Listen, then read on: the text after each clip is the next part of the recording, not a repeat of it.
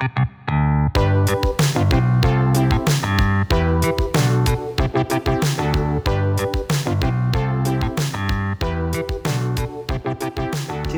it is all about the action. Yes, the action is what it is all about. Emphasis on action. Why are action movies exploding? Why do we love really nuanced action choreography? Why do we love just Keanu Reeves roaring back to life, getting like a sixth stage of his career with John Wick? Why are the directors of all of these kick-ass movies the premier directors in Hollywood now? And why aren't our comic books kicking even more ass? What happened to the action? Why was it such a priority for Marvel Comics back when I was a kid? And when was the dreaded period where the powers that be really rolled it back and gave us less action than ever? And it was not a good thing. And then there was a reawakening and action returned to comics. And right now, it's happening again. There's being a course correction in regards to the emphasis on action that Top Gun has, that John Wick has,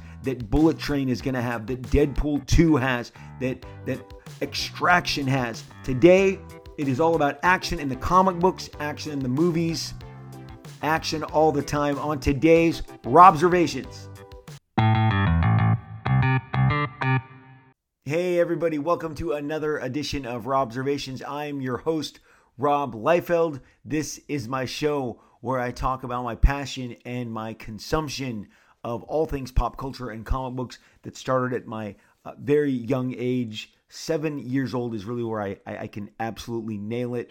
Stuff was coming in and out of my life in regards to comic books as early as 5 and 6, but 7 was when I locked in and my skateboard and my bicycle got a whole lot more tread on their wheels and on their tires as I traveled Orange County looking for comic books.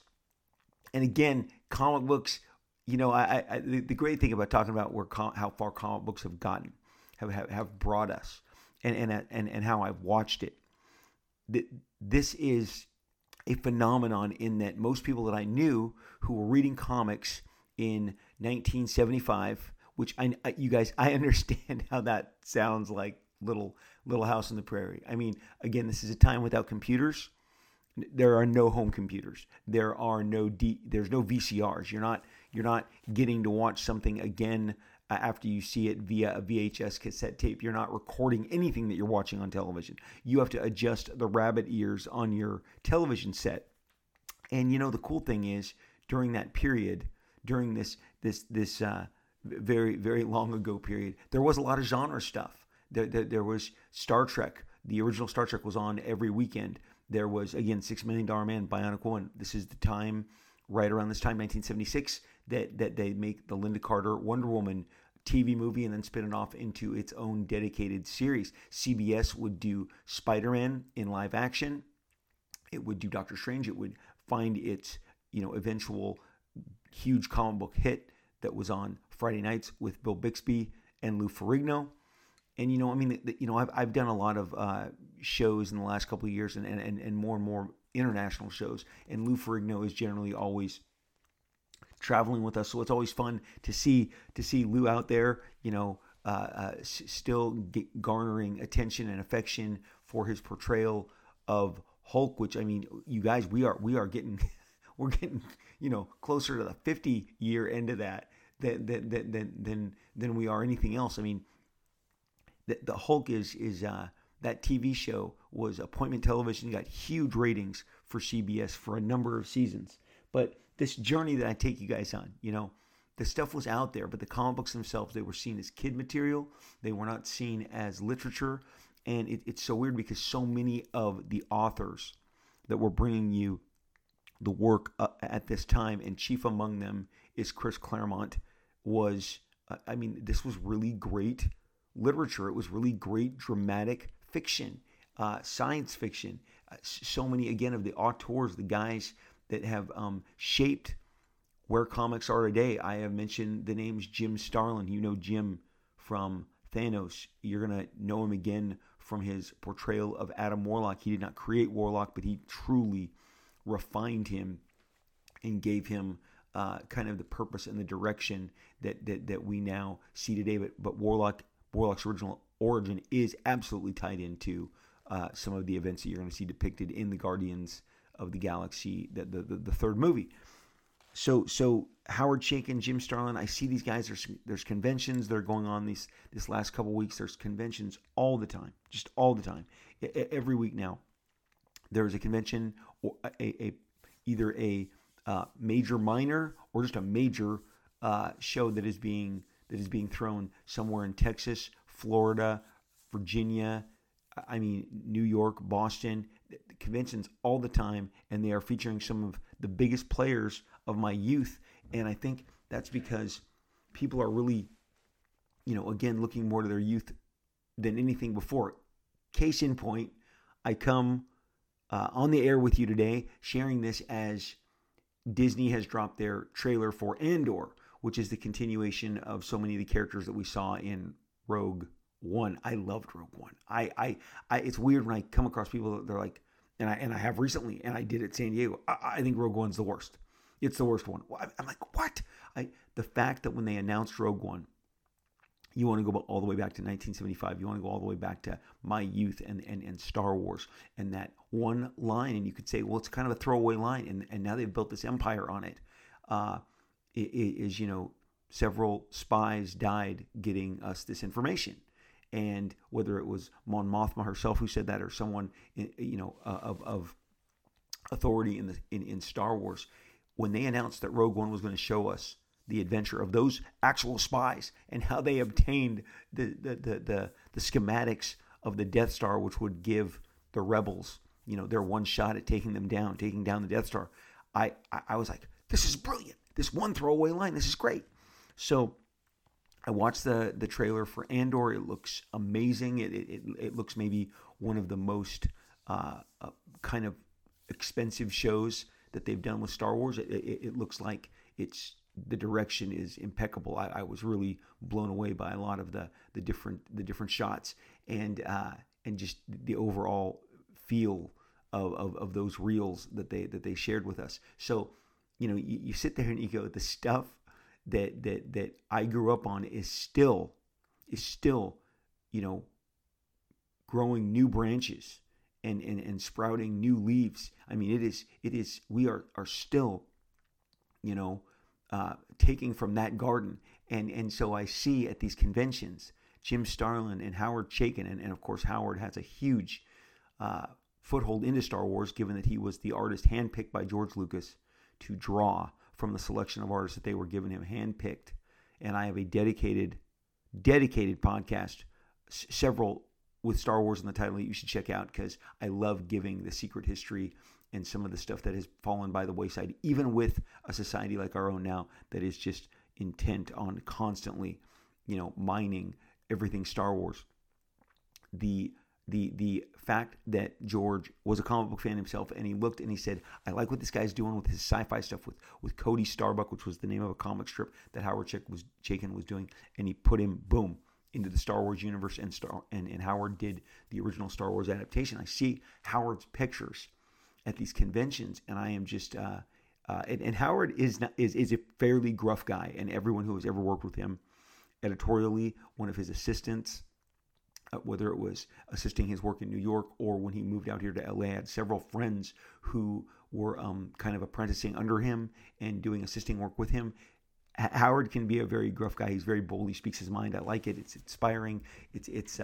I'd like to think it's influenced a little of my style of how that I share as well. But Howard, I tabled with Howard at a Texas convention back in 2015. He was very generous, very kind, even though I don't think he was a huge,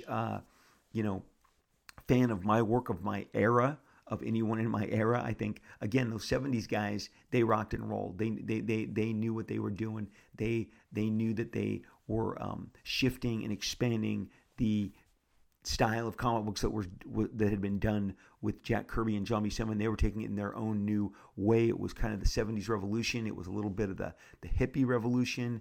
And they did. They impacted a tremendous amount. They impacted my entire peer group. So anytime one peer group rolls over another, whether it's, and I don't mean rolls over as in, hurts them. I mean, like the calendar rolls over and a decade rolls past us. And it's just like with quarterbacks and point guards and pitching, that a new generation comes in and the old one reevaluates. And I mean, from the guys on the TNT desk doing basketball to the announcers in the booth on football, often they talk about the differences between the generations and maybe, the respect and the different skill sets and the different approaches and how the game has changed. And so I look at guys like Howard Chaykin, I look at Jim Starlin, who represent a different age, and I see, and I'm so excited that they're still out there meeting fans who grew up on their work. And I mean, Howard's general, a guy like Howard and a guy like Jim Starlin, they probably were at their, their huge peak prime with the audience was in the late 70s, early 80s. Jim would again take another swing with an entirely different career as he drew less and wrote more, as he became a writer on the Batman book, as he became a writer on the Infinity Gauntlet, the Infinity War, and he really took on a whole new role as just a writer. And so but his, when I speak of Jim Starlin's artistic peak, which I believe is somewhere between the end of Adam Warlock, the beginning of his Dreadstar work, that is certainly, again, 1979, early 80s. Howard Chaykin, from Star Wars to American Flag, takes us to the 80s. Again, I'm getting back to my childhood and grabbing these comics, and they just weren't as respected as they should have been. And I knew when I was reading them that I was like into the secret sauce. And some of you guys know now how you have experienced comic books that you thought were better than any novel or any movie that you've ever seen or any TV show. And I really believe that we, for so long, and very much continue to be, because let's not kid ourselves, most people still aren't reading comics. There's just more people, and more people is good. More people is better than less people, because as an artist, as a creator, you want your stuff to be expanded to reach the highest audience and the most eyeballs that you possibly can. In the pandemic, I started a series that came out from G.I. Joe, and as I told you, I could not believe that when I looked at the sales figures at IDW that the main G.I. Joe book was selling 3,000 copies. Yes, you are not mishearing me. It was selling 3,000 copies. And again, you want to talk about my childhood. You want to talk about my sandbox. This is where I live and breathe. And the G.I. Joe characters were so precious to me. And again, I'm not the Ronald Reagan, G.I. Joe, Real American Hero generation. I would dovetail into that as I exited kind of that entire era in regards to growing out of playing and collecting toys. But I'll share with you my big toy, my big divorce from toys. I don't think I've ever shared this before, and I'll do it here in just a second. The G.I. Joe that I grew up with, as I've covered with you guys, was more of the adventure series.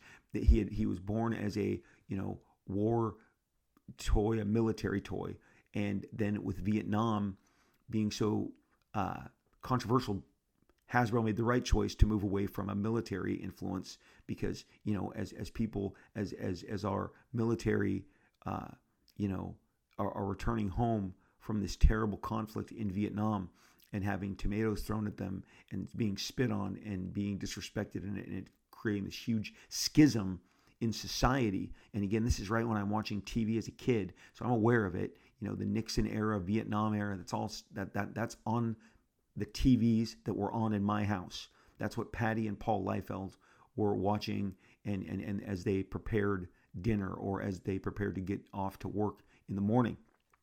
And so Hasbro was smart to pivot, and G.I. Joe became an adventure character. He became an adventure guy, and so he encountered different sci-fi elements, and he encountered aliens, and then he teamed up with a public domain character called the Bullet Man, and Bullet Man was in these ads feature for the toys that they would buy in Marvel Comics, and they would be illustrated by John Romita Sr., who the acclaimed Spider-Man artist, the guy that was did did years and years worth of Spider-Man, became, synonymous with Spider-Man, and now is the art director. So when stuff like one-page ads that Hasbro wants to reflect comic books just so that you would see these toys in a Marvel comic kind of depiction and want to go buy them, and it worked on me.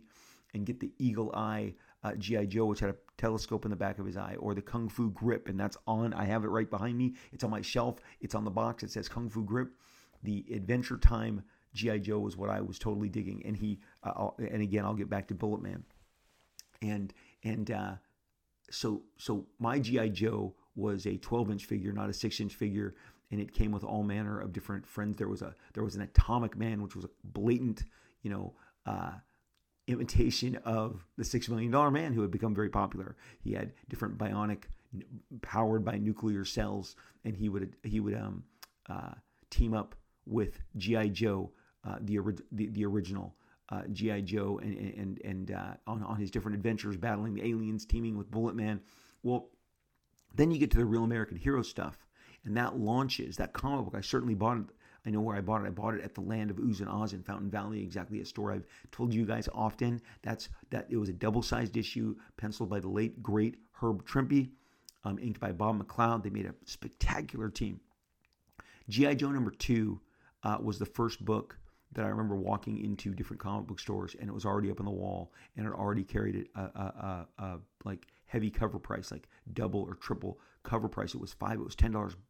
Instead of the actual cover price. And it was the first time that I was like, what's going on? They're like, well, Demand issue 1 was such a big deal, and none of us ordered issue 2 correctly. These retailers were all just completely, out on Front Street with this information, and realizing that they didn't understand how big G.I. Joe would blow up as. And again, because G.I. Joe had commercials for the comic on the cartoon. That was one of the ways that they struck the deal, and Marvel Animation was actually doing the animation for G.I. Joe. That issue 2 had way more demand than there was supply. So G.I. Joe 2 was the early on, hands down favorite for the comic book that everybody wanted and very few people had, and so it was my really early kind of encounter with supply and demand, and the idea that these books could disappear on the same weekend they came out at the direct market store, because 1982, 1983, I am going to the comic store now, and I have discovered the comic store. I am plotting my time on weekends.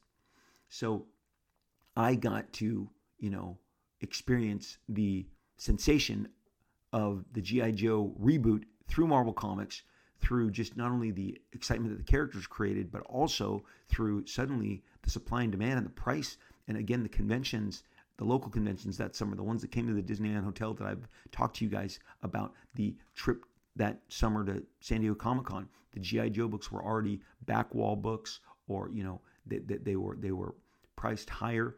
And this obviously would grab the attention of everybody and propel G.I. Joe to one of the best-selling series that Marvel had, rivaling the X-Men at the time. So you can imagine when I look and I go, wait, G.I. Joe is selling what?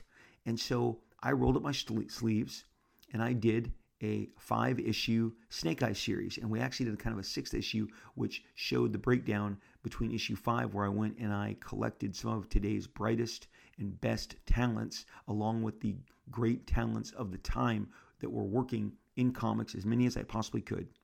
And they all combined together with me to make the final issue of Snake Eyes Dead Game. And Snake Eyes Dead Game was a bit more on the mystical ninja side, because it was, really focused on Snake Eyes. But I very much wanted to ramp up something that I loved from my childhood and get it back and get it up and seen, by greater eyeballs. And trust me, I think we did about 80,000, which is phenomenal. To go from 3,000 of the current G.I. Joe to 80,000 was the result of rolling up our sleeves and trying to put a greater limelight, a greater spotlight, a greater, attention on the G.I. Joe franchise, a franchise I loved so much as a kid, and I wanted to see it, grow and continue to get, more attention. Again, stuff that grew from my childhood, just as you're seeing an Andor, trailer that really goes straight from A New Hope, the 1977 Star Wars. Again, the stuff from our childhood. I see Larry Hama out there. I see this brilliant man who created all of these great G.I. Joe characters. And without him, I don't get to do, Snake Eyes Dead Game and hopefully expand it. And again, I'm out on the convention circuit again, and people are they're sharing with me that Snake Eyes is their return to the to the franchise, that they hadn't bought G.I. Joe in a long time, but they re-entered with Snake Eyes. And again, IDW was really quick. They put together a magnificent, it's beautiful, the trade paperback. It's out there. So we went from, we got our first issue, we extended to a sixth issue, which was kind of a behind-the-scenes production look at the entire thing. But the bottom line is, my love, my nostalgia for a project drove me to go, hey, I need to do this. Hey, I need to, help out and increase, the sales and relevance of a property that I adore and that I love, and that if I had, a little juice in me, and I did, that I would put it towards this and try and kickstart and get Snake Eyes and G.I. Joe relevance. The funny thing about Bullet Man and those adventure heroes is that people would write into me. And on social media at the time, people would say, I can't believe you're bringing in all these, lame designs and characters of your own. These characters you're adding to the lore are like bad DC ripoffs. And a couple of them were completely silenced when I was able to show them that Bullet Man and the Atomic Man and the alien character were like part of the G.I. Joe lore that just came out before them. Again, this also speaks to recency bias. These guys did not do one single lick of research. They didn't go, maybe there's this. I mean, you guys, so often curiosity drives so much of the information that I receive, because I'm like, I wonder if this connects to this. And today, with the most powerful tool that we have with this internet, it's so easy. But again, I'm not sharing with you because it hurt my feelings. I'm sharing with you because it was totally entertaining. Many of the times, you guys, I am just so entertained. If you haven't picked up already, I'm fairly confident, and I am always entertained by the people who want to take a swing at me with just giant, styrofoam bats of misinformation, because that's really the effect of it. It's a styrofoam bat. If you've been hit by a styrofoam bat, it doesn't hurt you, but you acknowledge, oh, there was a swing. So again, I can't believe this Bullet Man character. Well, you just don't know that he was part of G.I. Joe lore. And as a result, then when they realize, oh man, they just downgrade me to, well, he has really bad taste that he focused on this. Because again, throughout the length of that series, I was told how misguided and how I didn't, use everybody else's favorite characters. And trust me, when you go to see these brilliant reissues of the G.I. Joe action figures that Hasbro's been doing, I mean, there are tons of characters. I tried to, work in some of my favorites as much as I could with Scarlet and Roadblock, but not everybody's favorite can make it into the into the lore. I wanted to pack it more into the last issue, but it just didn't seem right. But again, nostalgia, the memory of youth, the adoration that you have for an older property, it all can continue to produce fantastic inspiration. And again, these 1975, 1976, 1977, this was a time that so many of today's popular items, franchises, that popular word, intellectual property, IP, that they were born. They were born when I was 7 and 8 and 9, and they continue to resonate so powerfully. The story that I was going to tell you about my toys. Okay, by the time Empire Strikes Back comes out, I am now going into junior high. It's the summer that I am turning. I'm still 12 the entire summer of 1980, but again, because my birthday turns, I become what age I am with 2 months left in every year. So I will be 13 in October of 1980, and I'm about to go into 7th grade, and I decide I need to sell all my Star Wars stuff. This is first generation, and I can hear your ow, oh. Okay, but come on, this is 1980. I have 10 Stormtroopers. I have 4 Tusken Raiders. I, have my Boba Fett that came in the mail. I have Han Solo. I have multiple Han Solos, multiple Luke Skywalkers, multiple Darth Vaders, Princess Leia's, Jawas. I've got about half of what had been coming out from The Empire Strikes Back. I have a Millennium. No, I don't think I have the Millennium Falcon. I have the Land Speeder. I have the Dewback.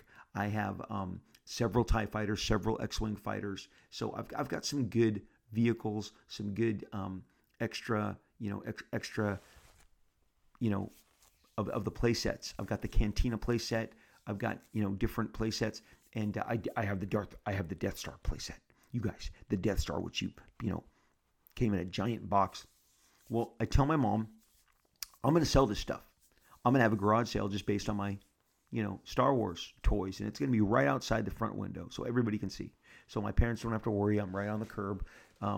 Really, the neighborhood that I was living in was really nice in 1980, and I set up on a card table individually, set out all my different toys, and I got to be honest, I wasn't really sure what I was going to do.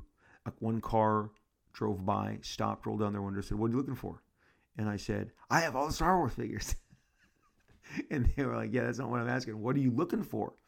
And I said, "Well, I'm thinking about $4 a figure." And the guy goes, kind of just nodded and drove on. Well, in one of those kind of puffer jackets, my wife calls them puffer jackets, kind of like a ski jacket, because again, this is as August is turning to fall, so it's not terribly cold. This is maybe early September.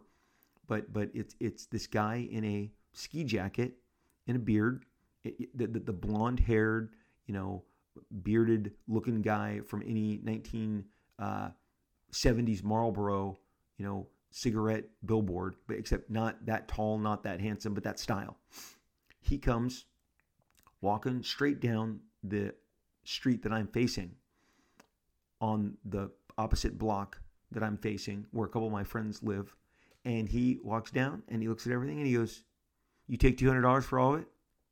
And you guys, I heard trumpets, I saw fireworks, I heard rainbows, and I'm like, "What?" He goes, "You take $200 for all of it?" Yes. It was a foregone conclusion. $200 for, again, what amounted to probably 26 action figures or more, between 26, 30, and about 6 or 7 vehicles in 2. And for me, I'm like, I have $200. Whoa! Now each and every single one of those action figures is probably $200, as you are aware. But 1980, Robbie Liefeld took that call. He said, "I'll be right back." He walked back up the street to where he lived and came back with cash and gave me $200 cash. My dad had come out by that time. He had counted it out in front of me. He brought his car, put everything in the car, had some boxes. My card table was empty. My sale was complete. My big giant Star Wars sale took all of 15 minutes in 1980, and off went Ben and Luke, and I felt like that was my rite of passage because, come on, man, I was starting to really like girls. I was taken by my puberty, by the nature of, I like pretty girls and I can't be playing with toys, but you're not going to take my comics because I can conceal my comics in my closet, in my peachy folder, in my books. But yeah, playing with action figures at 13 years old, I finally let them go. And now at 54, I am driving all over Orange County and all the different retro toy stores, paying way above market price to get all of these back in my collection. So yes, the irony is not lost on me. That is just a funny story. So that is why I was not able to really carry into the Real American Hero, the G.I. Joe action figures, because while I bought the comic books, I had kind of really sworn off. I mean, I had all manner. I had the Shogun Warriors, I had the Godzilla, I had Planet of the Apes, I had all those Mego dolls, but they had all long since kind of cycled out. The Star Wars figures were my absolute favorite toys, but to say goodbye to them was just plain, cold, hard commerce. It was commerce. I was making a sale. I was financing my 1980 13-year-old lifestyle. And maybe some of you guys have similar stories. I would absolutely love to hear them. They resonate so much. One of the things we're going to talk about today, as we pump the brakes on our Marvel DC series for at least one episode to mix it up a little, is something that I see very much happening in the comics industry right now is really an everything old is new again approach. And I see that Marvel Comics in the publishing end is putting out like a new Mr. Fix-It. And for those of you who don't know, Mr. Fix-It is the Gray Hulk.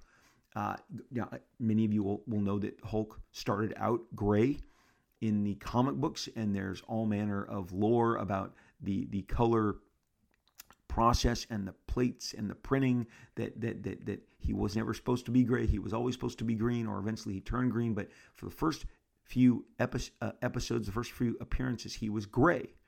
And then in the 1980s, in my personal favorite Todd McFarlane comic book of all space and time, this is a period where shortly after John Byrne had left the book and then Peter David, it migrated towards Peter David taking it over. The Hulk transferred. He became gray, and this was met with a lot of enthusiasm. It was cool. It was a cool change of pace, and Peter David was ecstatic. And at first, this Gray Hulk seemed even more savage. And getting back to probably the most famous iteration in the modern day of the Gray Hulk is the Todd McFarlane Incredible Hulk. I think it's 340. Is it 340? Let me check on that. And it is the iconic, for my money, the most iconic thing Todd has ever drawn is this epic Incredible Hulk 340 cover where Hulk's in the reflection of Wolverine's claws. It is so raw. It is so powerful. You can just, it is, I'm going to tell you, Todd's Hulk, that body of work does not get the run that it deserves. It is so amazing. I love it so much. When it was coming out, I saw very much, a transition from what he was doing on Infinity Inc. over at DC Comics, where he cut his teeth for a while. He even came over. He did early on at Marvel. He did, Spitfire and the Troubleshooters. He was bouncing around doing some fill-ins, but they locked him in. He got Hulk. Hulk seemed like the right book for him. He started penciling ink himself after getting, I think, much better inkers than he was getting over at DC Comics. But the Hulk Wolverine battle in issue 340 of Hulk is one of my favorite, if not my favorite, Todd McFarlane job. It's just wall-to-wall action and good on Peter David for just letting the action sequences play out. But the Hulk would evolve from this epic, issue 340, and the complications between Banner and the Hulk and the Psyche would evolve. And long story short, he would take on a persona as a kind of a mob enforcer called Mr. Fix-It, and this is the Gray Hulk. Well, Marvel is returning to a Gray Hulk miniseries, limited series with Peter David back at the helm, in the same way that they have returned to Jim Starlin writing and Ron Mars, Ron Lim, their version of Silver Surfer, which was very popular in the early 90s. We just got the announcement that Chris Claremont is coming back with Salvador Larroca to do Extreme X-Men. What do these all have in common? They all have in common that they are byproducts of the late or early 90s or the early 2000s. And here's the deal. Marvel is having tremendous success with these. They are really meeting with great success in the way that these are being received by you, the consumer, you, the fan. Now, DC Comics is also following suit with an anniversary of the death of Superman, which is probably the apex of their publishing movement over the last 30 years, and bringing back Dan Jurgens. And so, again, everything old is new again, but we are also experiencing, and I know from the publishing level, they really are very excited with how these are being received by you guys and girls and everyone who is in the community picking these books up. You are all, especially if you were a kid during that age, you are buying the return to form for the Silver Surfer that you like. You're buying the return to form for the Hulk that you like. You're going to jump on the anniversary of the death of Superman in the same way that Marvel went back. I did an X-Force one shot. We celebrated Deadpool's birthday. You guys like these 30-year anniversaries. It's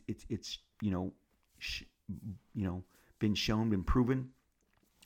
Extreme X-Men was a cool launch. It was a kind of a return to form for Chris Claremont and the X-Men. It was more action-oriented than what was going on at the time, which was a little more thinky. And again, the early Quemis era, which is the Bill Jemas with Joe Quesada, and the entire industry referred to them as Quemis. They had really made a very concerted effort. It was not a secret. It was known throughout the community. They wanted this, they called it decompressed storyline. If you had a storyline that could be told in 2 or 3 issues, they wanted it told in 6. They wanted to slow it down, slice it, into greater pieces, and then get major trade paperbacks out of it. They wanted to get a longer version of what would, normally be a more abbreviated storyline. And they had gotten into business with one of the most, I would say, constipated storytellers of that period, who loved to blather and talk, and thought that the David Mamet approach to comics was the way that we all wanted to be fed. And it went against the Marvel method, the Marvel methodology that I've shared with you. There is an episode called The Secret of the Rob Observations podcast, I believe, if I'm not correct, if I'm not mistaken. If I'm not mistaken, the episode The Secret really tells you how Jim Shooter perfected the Stan Lee formula before him. Now, Stan and Jim worked hand in hand. Stan was fond of Jim. Jim made the money, the company, Marvel, he made them a lot of money. He was very successful. We've done several podcasts on Jim Shooter. It is, my opinion that he is the greatest editor-in-chief of all of Marvel's history. Outside of the modern history, outside of the initial Stan Lee, Silver Age approach. From the Bronze Age to now, nobody's done it better than Jim. And listen to those podcasts, see why. It's the crossovers, it's the merchandising, it's the licensing, it's the what he did with talent, letting them grow, letting them expand beyond what I think most of the editor-in-chiefs of that time would allow them to do. You don't get to Frank Miller, you don't get to John Byrne, you don't get to Walt Simonson in the way that you do without Jim Shooter giving them the green light. Again, the crossovers, all of it. I go into much greater detail. Check out all of my Jim Shooter-related podcasts. I think if you Google them, they'll come up in the search engine, whether it's on Apple, Spotify, iHeartRadio, whatever platform that you listen to this show on. Jim Shooter was truly a visionary, and there are people who did not like working with him, and they have contributed to trying to drag his reputation. I did not work with him. I almost did, but I did not want to ruin my adoration that I had from him as a kid, and that's where these relationships are formed. George Lucas is more concerned with his relationship with Rob Liefeld, the 12-year-old, than he was with the executives that were maybe, trying to derail his vision. Jim Shooter was completely in lockstep with what he thought the retailers wanted and what the fans wanted. And I was a fan during that period, the entirety of that period. He is removed as editor-in-chief my first year at Marvel because, again, I have been doing this that long. But this Quemis, two-headed, publishing editor-in-chief entity, and they did, they did press releases together, they did press conferences together, they kind of they went to this more constipated storytelling. They called it decompressed. And it was truly like a slowing down, a grinding of the wheels. All of the action, all of the excitement from most of the Marvel comics in that period, in the early 2000s, that I saw of, really ground to a halt. Now, what did assist in this is some of the greatest action storytellers of the age all took 3 years off. I've covered this. I took a sabbatical. Yes, I identify myself as a very successful, very accomplished action storyteller. That's kind of what I do. I that's what the fans tell me that I do well. It's what retailers tell me that I do well. It's kind of the space that I work in the best. So along with me, you've got Jim Lee, you've got Todd McFarlane, you've got Mark Silvestri, you've got Will Spartaccio, you've got Dale Keown, you've got Mark Teixeira. All of these guys, you've got J. Scott Campbell, you've got Joe Madureira. They call him Joe Mad. Everybody took a break. Everybody took a break simultaneously. I've spoken to this at great length. If you go to the 90s podcast, I refer to it. And again, we're going to come back to this. It's almost becoming more mentioned on the show than a Todd McFarlane imitation. Is the scientist, the creator, of the replicants in Blade Runner who tells Roy the light that burns, twice as bright burns half as long, and you have burned so very bright, Roy. Again, when that flame hits its apex, it's going to come down. The wick is going to be smaller at the end, and that is what that speaks to. And whether it's in, again, like I said, sports, politics, entertainment, you see it. You see windows. You see people book job, and then they semi-retire. We all remember, as moviegoers, the Julia Roberts, era where she was, it went from, Steel Magnolias to we can go back to Mystic Pizza, Steel Magnolias, Pretty Woman, Sleeping with the Enemy, and then Dying Young. And she even, it's why she got her Tinkerbell role in Hook, the Steven Spielberg reboot. And then, the Pelican Brief, My Best Friend's Wedding, Notting Hill. Julia Roberts had about this, 6-7 years of just incredible success. Sandra Bullock, the same thing. They have made their giant name.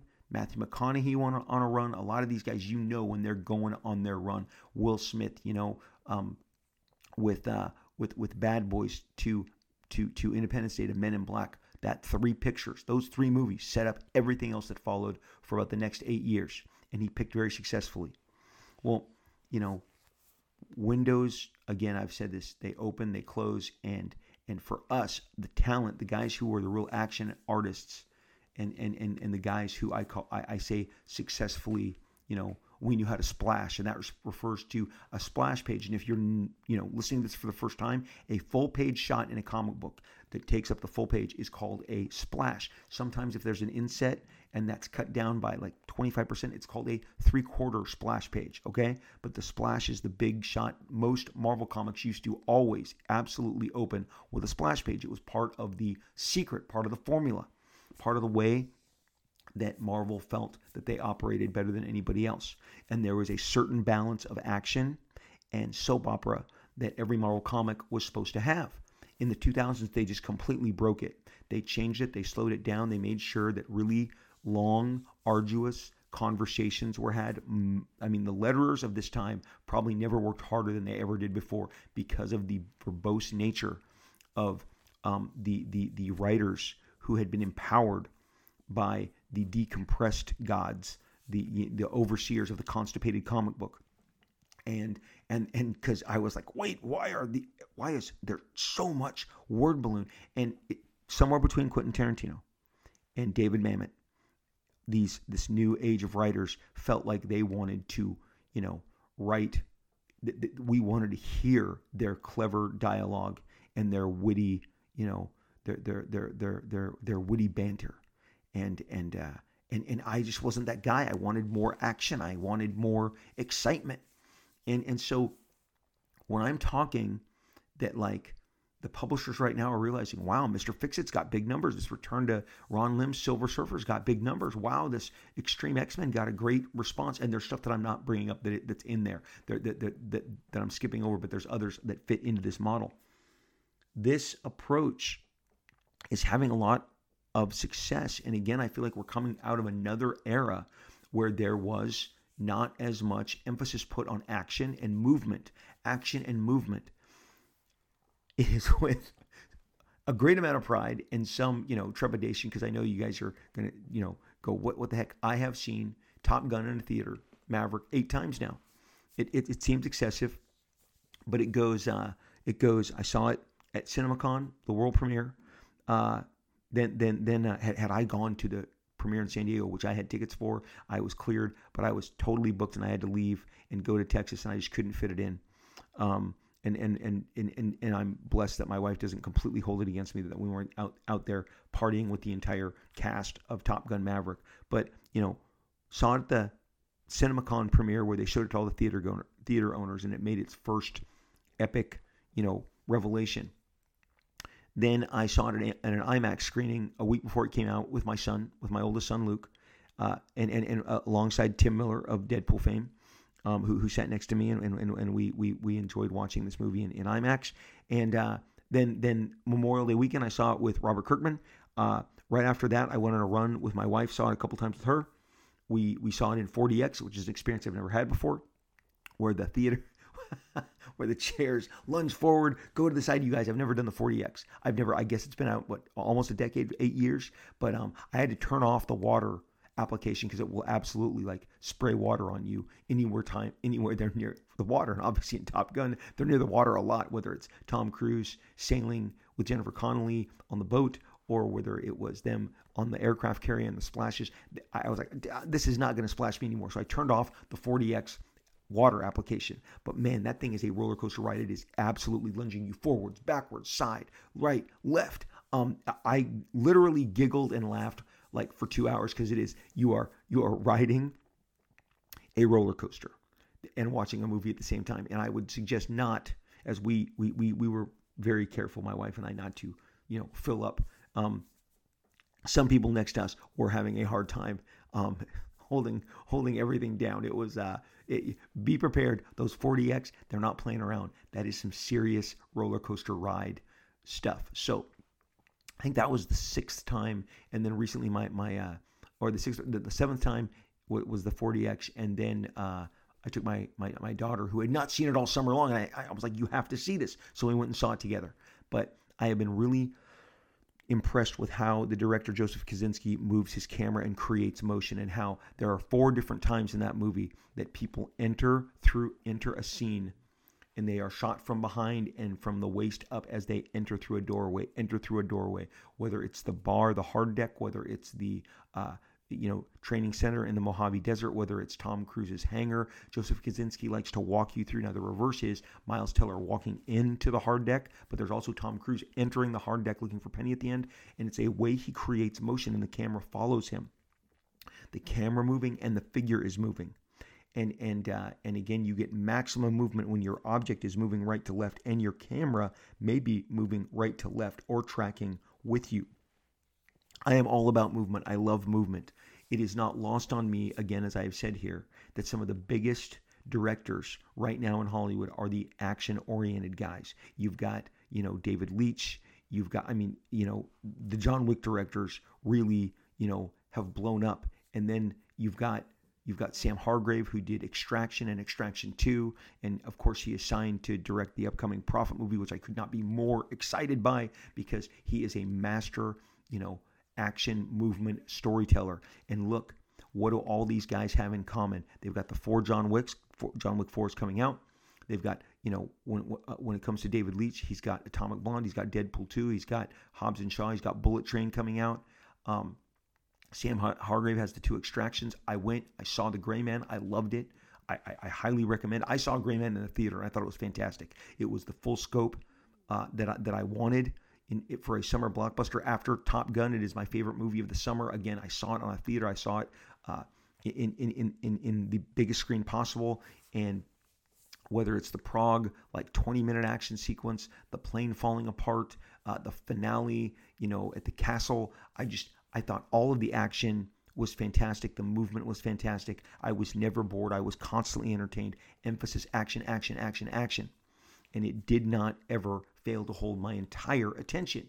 And so, again, I'm looking forward to seeing Bullet Train. But these are just some of the names who are embracing action, and why it's getting made again and again and again is because we, as the audience, are showing up to see it. These are the movies that are getting our dollar.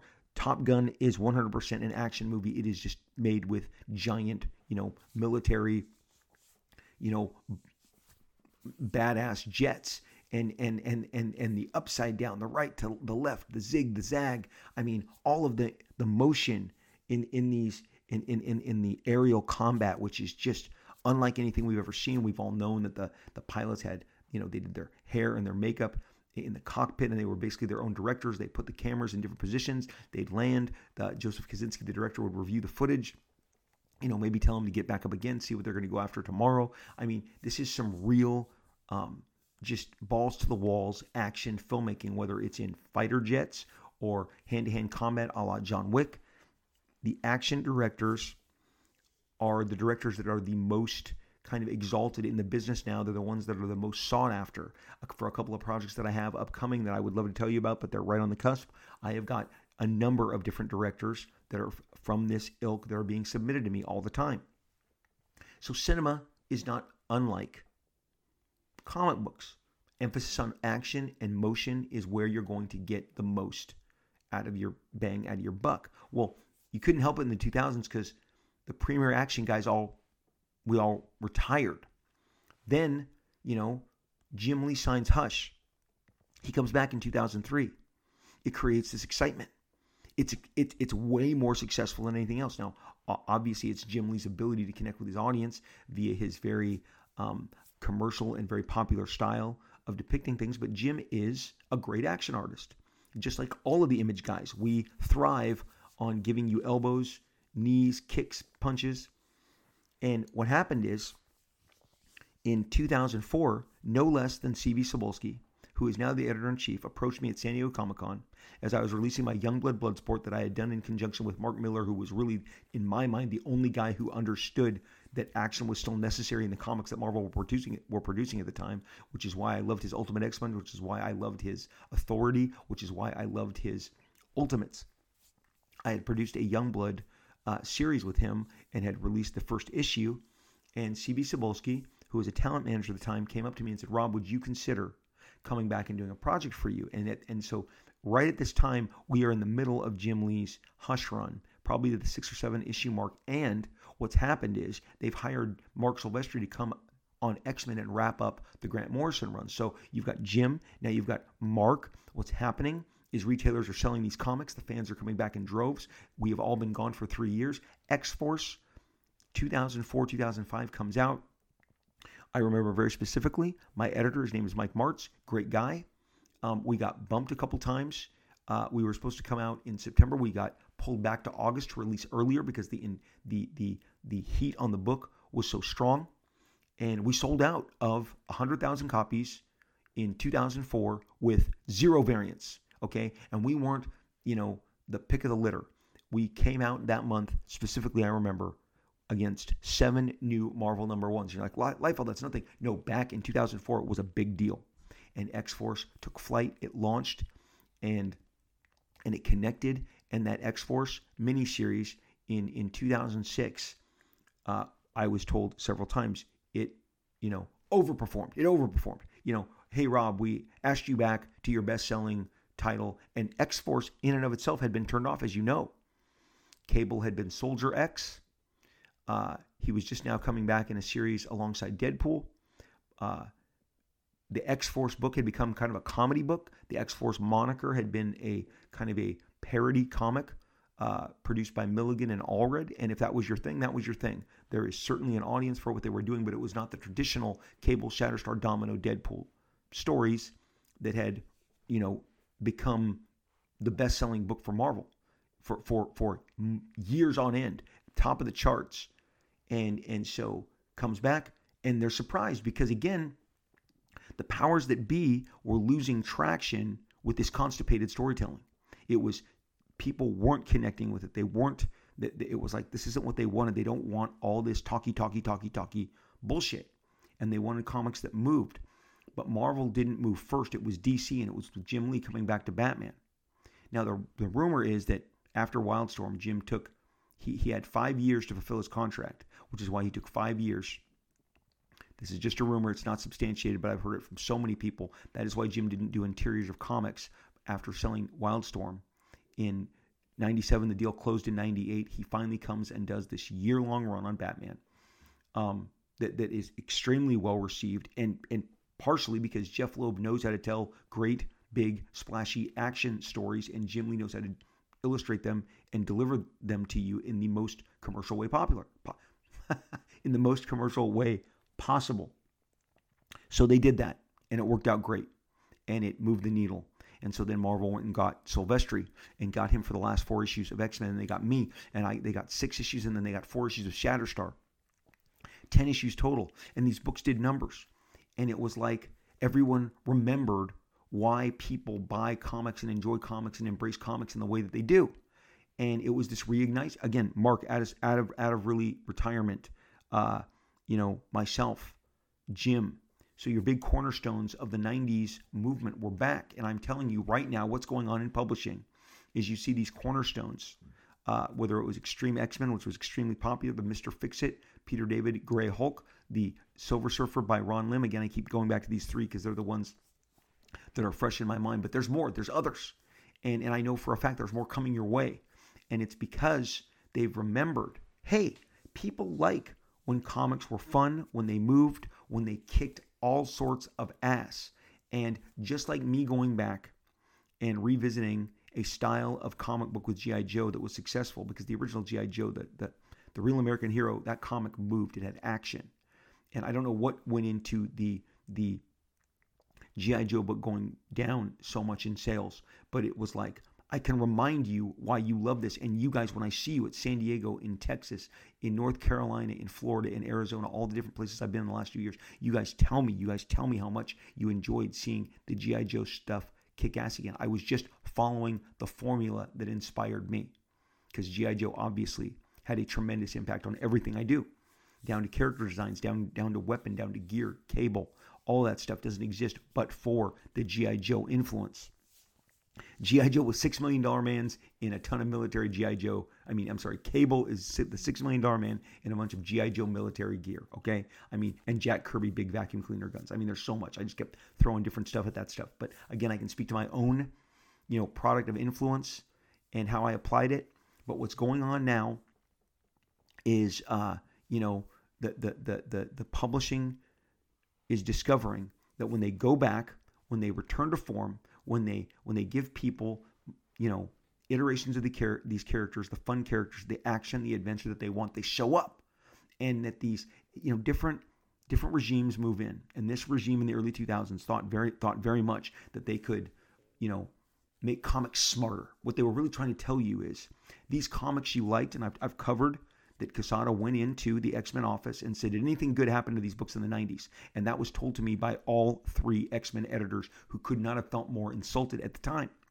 And then they went on to completely, the launch of Grant Morrison was great, but it quickly derails, and you get 2 years of fill-in artists and art styles that aren't, it was to me, after the original Frank Quitely, the worst portrayal of the X-Men that I had ever seen, because the X-Men was built on, the brand names of the most commercial guys in the business: John Byrne, Dave Cockrum, Paul Smith, Mark Silvestri, Jim Lee, Art Adams, Barry Windsor Smith.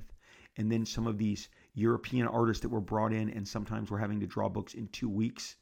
That's not the X-Men. That's not what made the X-Men great. So you can say that you made it smarter, but you did not make it better. And none of those books live in like the consciousness of the fans, in terms of like, they don't adore those storylines in those moments because they see them as rushed, as misconnected. The most powerful thing of the Grant Morrison run, again, was Cassandra Nova, but so much of that he did was completely undone in the aftermath. So again, what works is generally always what works. You going back to Top Gun. It is a very streamlined action picture. It is a very clear three-act structure. It is focused. It's really a story about this older pilot realizing his destiny and fulfilling, his mission. But the movie has a very basic mission. They tell you right in the middle, here's our mission. Here's what we do. Train for the mission. Attempt to pull off the mission and overcome the difficulties of the mission. And in the middle of it, and through all of it, kick-ass action, non-stop movement, because that's what the audience loves. So, speaking of action, obviously I'm very passionate about it. I just spent quite a ramble, really just emphasizing to you guys why I think passion of action, the action that inspired me is in my youth.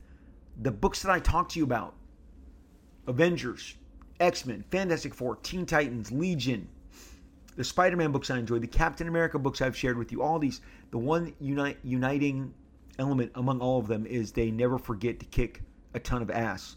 And creative action is really, something that you rise to the occasion on. When I create action sequences, I research them. Say it again, research them. I read anime, I read manga, watch anime, look at movies.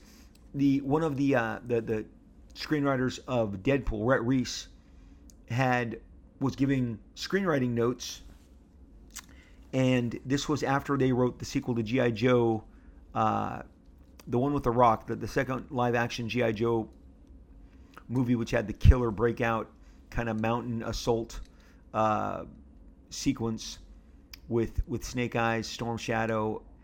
He had already written Deadpool. He had already that Deadpool script just lit up the industry and got both Rhett and his partner Paul hired to do all sorts of jobs because that screenplay was so strong and so transformative, visionary.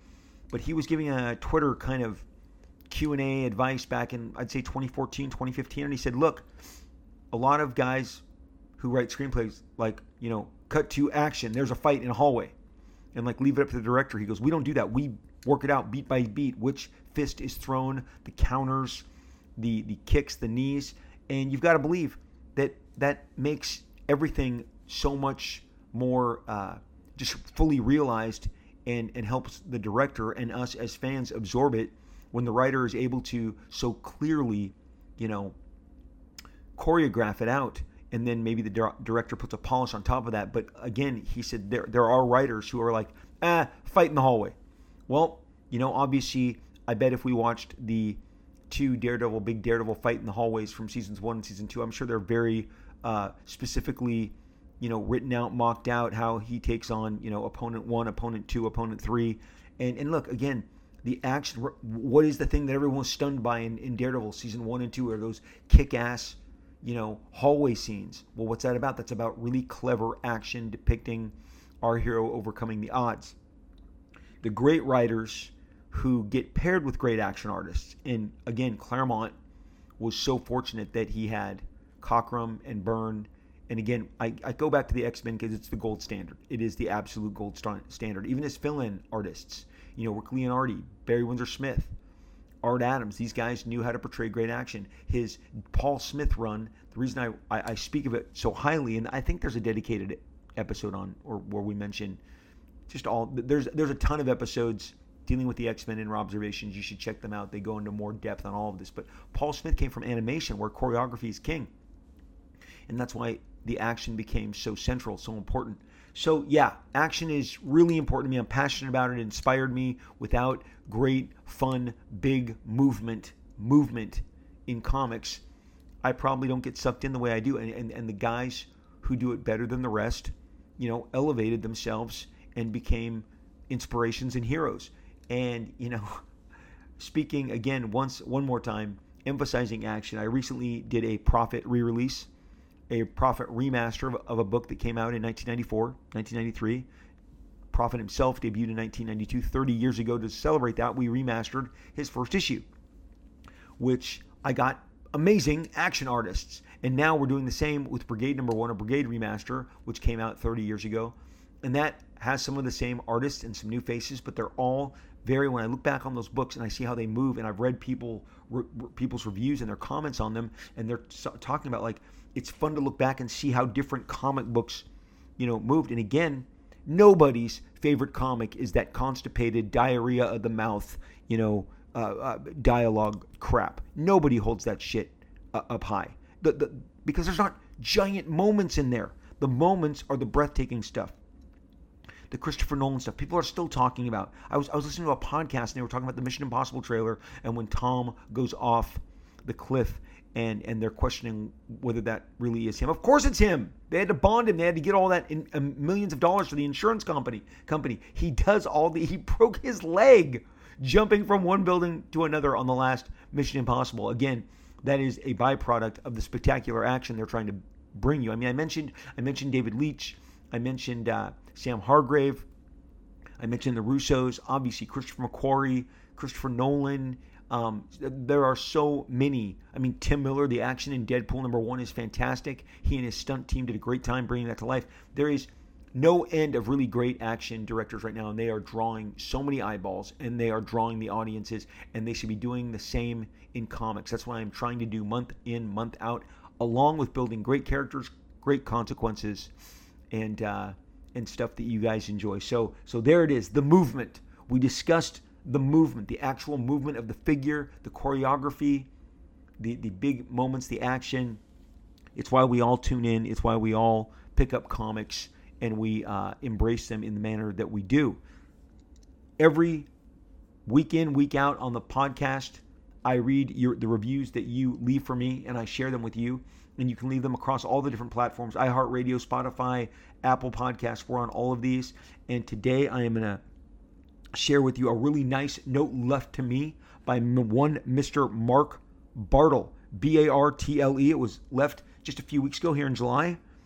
And he says, "We appreciate you, Rob. We are definitely cheering you on." Thank you, Mark. I literally, that is the sweetest sentiment. Thank you for making my childhood so awesome. I have welcomed my firstborn son into this world, and all that you have shared on this podcast hit home. I think this is the one where I talked about my son graduating and how we deserve to rally around them. I got choked up on that episode. I didn't expect it, and I was so exhausted. I didn't want to go back in and cut and splice. I got to be honest. I do question why I didn't go back and do that. I think I was just so spent and ready to have 21 straight days, just kind of re-energizing, that I let my emotions get the best of me. But I really appreciate the kindness that you guys have shared. Mr. Brandon Day. So that was from Mark Bartle. Thank you, Mark. Mr. Brandon Day shared, he says, "I am without words to describe this episode." This is also the Pop Culture State of the Union episode. It ended so emotionally heartfelt, deep, true love, and inspired me to triumph over any of the adversity we each face to one degree or another each and every day. We love you, Rob. We enjoy your podcast. You have earned your well-deserved vacation. We cherish each and every moment you have with your family. God bless you and everything that you have touched through your pencil, ink, words, and ideas. Brandon Day, what a sweet sentiment. You guys, you have powered me. This conversation that we have twice weekly, I just enjoy it so much, and I try and give you a mixture of enthusiasm, inside knowledge, because trust me, you guys have seen it.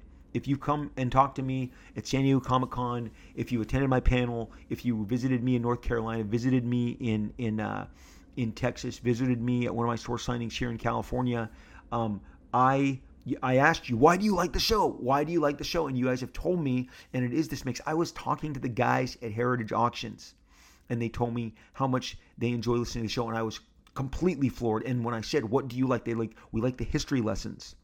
The guy who is a vice president of Mattel, he runs an entire division at Mattel at San Diego Comic-Con, said, "Rob, I've been buying your comic book since I was 12. I saved all my money. I bought Youngblood. I bought X-Force. I followed your career. I am such a fan. I love your podcast."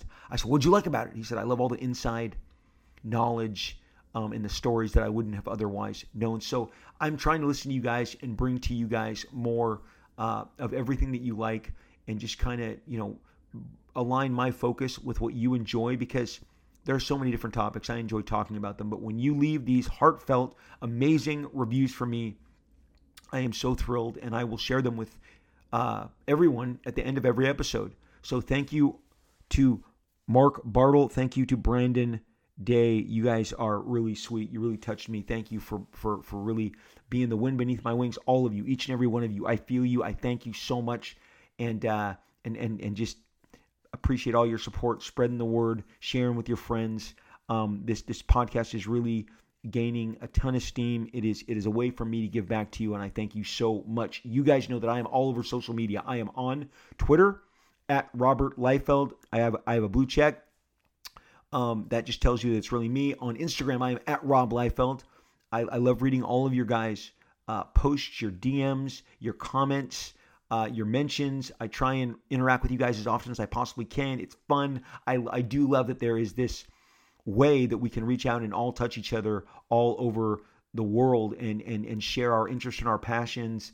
And I enjoy it so much. So thank you. Thank you for following me on Instagram at Rob Liefeld, on Twitter at Robert Liefeld. I'm all over Facebook. We have a kick-ass group called Rob Liefeld, an Extreme Group. That's the exact name of the group on Facebook. Please, either myself or a gentleman named Terry Sala will click you in. We are the two administrators of that page. The page is really blowing up. We share, all manner of anything that I have touched through my career, whether it's been, everything is on the table because I've worked on the Avengers and Captain America, and I've illustrated the Fantastic Four. So the Marvel Classics are there, the DC stuff, the stuff that I've created, the Image Comic stuff, the stuff beyond that, G.I. Joe. We just share all of it if you're really into checking out with thousands of other really fun people. It's a great hangout each and every day. This page, Robservations with Rob Liefeld, has a dedicated page on Facebook. Seek it out, like it, leave a comment. I will find it. I will like you back.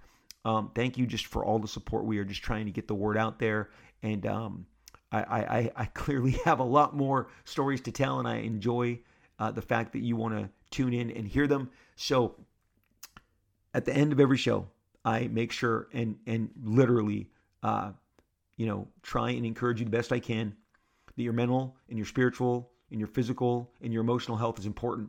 And the way I recommend dealing with it, the way is that just kick back on the couch, in the recliner, in the beanbag, or my nice leather chair. I bounce between all of them, and I read comics and I read novels, and I enjoy art, whether it is the filmed form, the drawn form, the illustrated form, the written form, and I eat fun food, good pizzas, great burgers, great chicken sandwiches. I mean, good God, the world of chicken sandwiches. I should do an entire podcast on the evolution of fried chicken sandwiches. Maybe that'll be the greatest podcast ever when I come and give you the 5 greatest chicken sandwiches that I have encountered. And you know what? That I sense an episode. I sense one coming up. It's forming in my head right now. But great stuff: gelato, ice cream, cookies, chips. Come on, man! You gotta reward yourself. You gotta give yourself something fun. Watch a fun. Look, I'm gonna watch Paper Girls like tonight. I can't believe that it is my favorite Brian K. Vaughan work, and I really above Saga and even and above Y, The Last Man. And I just think that the work that he has done on that graphic novel, it's the first time that I actually gave to my wife. I said, look, I need you to read this because you're going to dig this. And it was like 4 or 5 years ago when it was first coming out. Cliff Chiang, I hope I said that right. I had the great pleasure of meeting him. He was so generous and so kind to me. But this is an example. I had tweeted out my support, and he caught me at a party and let me know how much it meant to him. And look, this is masterclass storytelling. At least all I've experienced is the graphic novel. I've promoted the graphic novel. I think the graphic novel is fantastic. They've now made it into a show on Amazon. I'm going to enjoy that. I'm going to kick back. I'm going to absorb it. That is me feeding my spiritual, emotional, and mental self. And physically, I'll be laying down. So that's how it's done. Guys, just take care of yourself. Take a day off. Take some time out. Grab some old comics. Smell some old newsprint. Get a brand new trade paperback hardcover.